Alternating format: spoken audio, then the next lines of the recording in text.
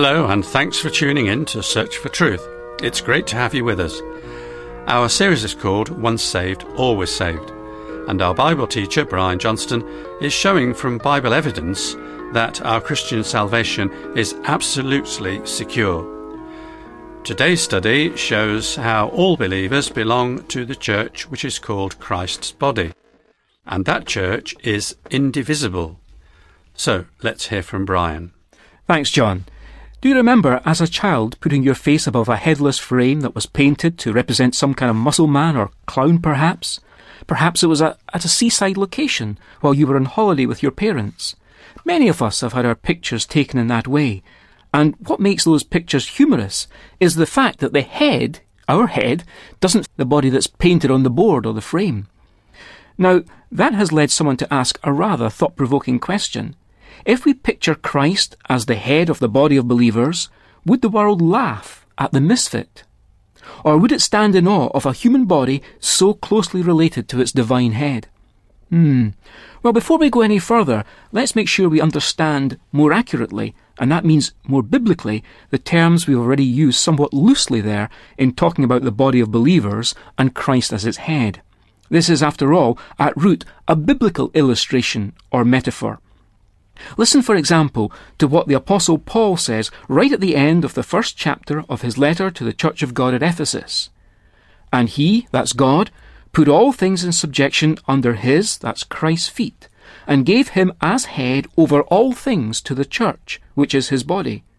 So here we have a church being described as being in some sense Christ's body. But you may well ask, which church are we talking about? We'll allow the Lord Jesus himself to clarify for us exactly to whom he applies this label of the church which is his body, which, as we've already seen, is a direct biblical quotation. We'll pick up from Matthew's Gospel, chapter 16, some very famous words spoken by our Lord to the disciple Peter, along with the others. Now, when Jesus came into the district of Caesarea Philippi, he was asking his disciples, "Who do people say that the Son of Man is?" And they said, "Some say John the Baptist, and others Elijah, but still others Jeremiah or one of the prophets." He said to them, "But who do you say that I am?" Simon Peter answered, "You are the Christ, the Son of the living God." And Jesus said to him, "Blessed are you, Simon Bar-Jonah, because flesh and blood did not reveal this to you, but my Father who is in heaven. I also say to you that you are Peter, and upon this rock I will build my church, and the gates of Hades will not overpower it."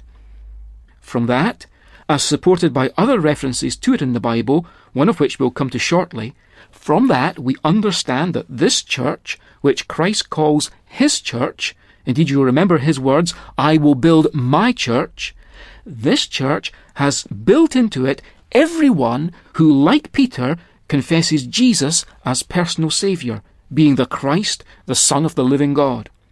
All believers, since the time of Christ, irrespective of whether they are now dead or still living, each who has professed Christ as God's Son and Saviour is a member of this church. This church will be complete when Christ returns and takes it to himself.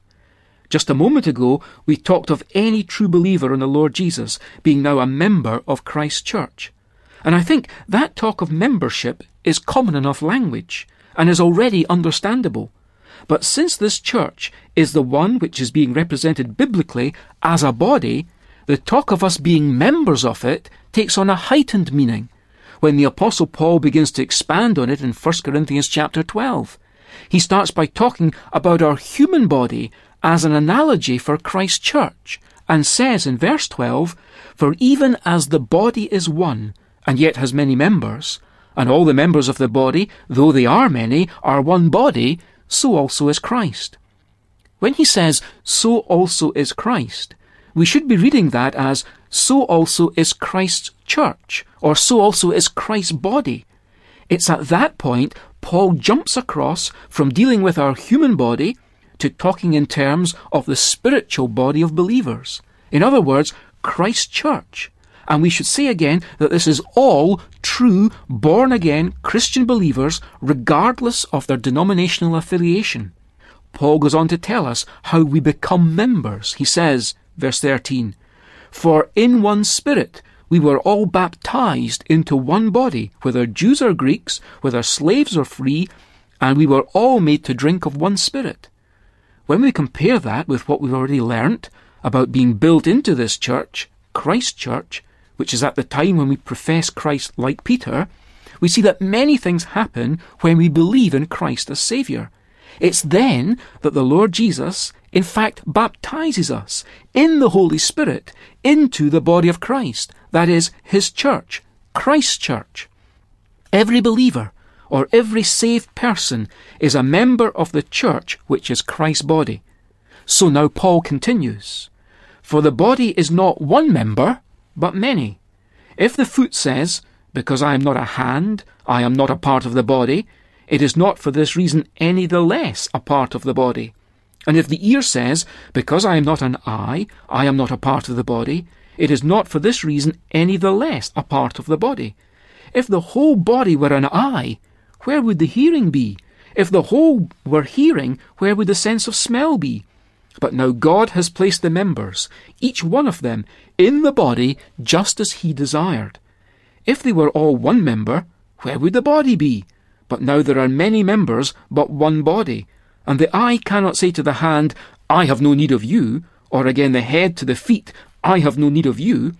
On the contrary, it is much truer that the members of the body which seem to be weaker are necessary, and those members of the body which we deem less honourable, on these we bestow more abundant honour.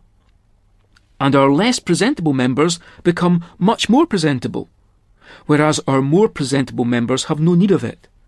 But God has so composed the body, giving more abundant honour to that member which lacked, so that there may be no division in the body, but that the members may have the same care for one another.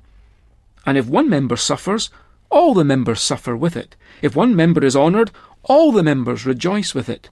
Now you are Christ's body, and individually members of it." Interestingly, this section of the Bible is often quoted to emphasise the unity which would be seen, or should be seen, to exist between believers, and to ward off any feelings of inferiority which some may entertain relative to other more prominent Christians who have more high-profile gifts, shall we say. But actually, the Apostle Paul is here emphasising diversity of function, albeit a diversity within an overall unity. And also, he's reacting against the expressed superiority of some Corinthian believers. On that last point, perhaps a further illustration is helpful. In March of 1981, President Reagan of the United States was shot by John Hinckley Jr. and was hospitalised for several weeks. Although Reagan was the nation's chief executive, his hospitalisation had little impact on the nation's activity. Government continued on. On the other hand, suppose the garbage collectors in that country went on strike, as they did not long ago in Philadelphia. That city was not only in a literal mess, the pile of decaying trash or rubbish quickly became a health hazard. So a 3-week nationwide strike would paralyse the country. So you could reasonably ask, who is more important, the president or a garbage collector? In the body of Christ, seemingly insignificant ones are needed. As Paul reminds us, the head cannot say to the feet, "I don't need you." On the contrary, those parts of the body that seem to be weaker are indispensable. Now, let's sum up what we've been revising, or perhaps learning for the first time. When a person professes faith in Christ, as Peter did, he or she is built by Christ into this church, and is in fact baptized by Christ in the Holy Spirit into that church which is known biblically as Christ's body. This is the Lord's action, and whatever God does remains forever, according to Ecclesiastes 3 verse 14. And in this case, this is confirmed by the stated fact that the greatest known power could not overpower Christ's church. We should check that again. It comes from the Lord's words in Matthew 16 verse 18. Here they are once more. "I will build my church, and the gates of Hades will not overpower it." Did you get that? After confirming his identity to Peter, while at Caesarea Philippi, Christ proceeded to state the glorious purpose he was about, namely building his church, comprised of all true believers of this age of grace, from the cross to the so-called rapture event.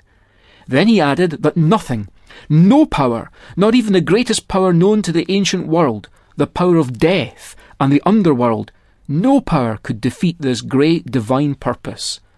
Psalm 16 verse 10 prophesied that Christ's soul in death went down into Sheol or Hades, the realm of the dead.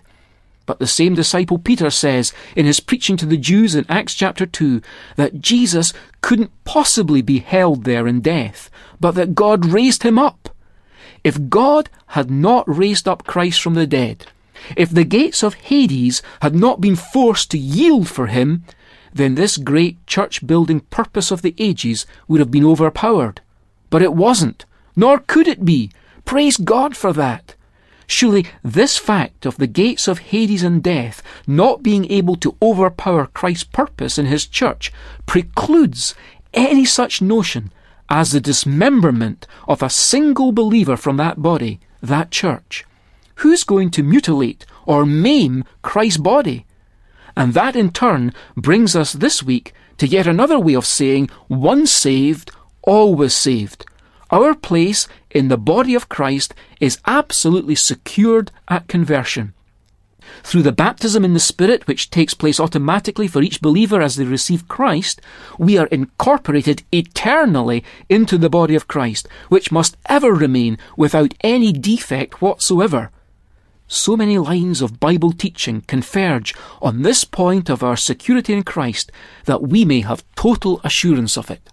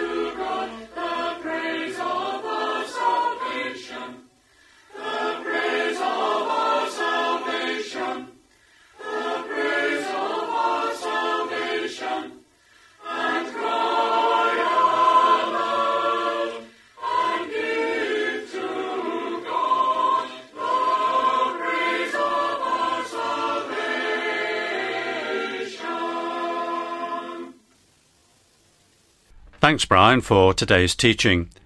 If you'd like to study this subject in greater detail, then there's a transcript booklet available which covers the whole of this 10-part series.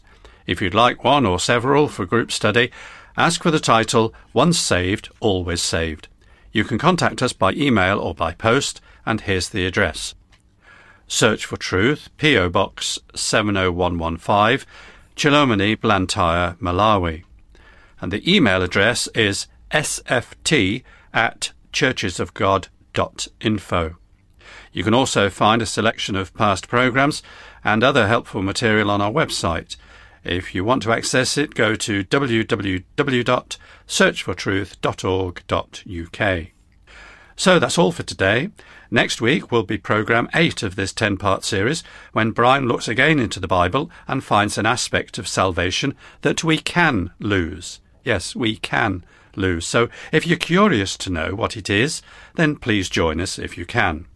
Until then, it's very best wishes from Brian, David, our singers, and me, John. So goodbye for now, and may God richly bless you.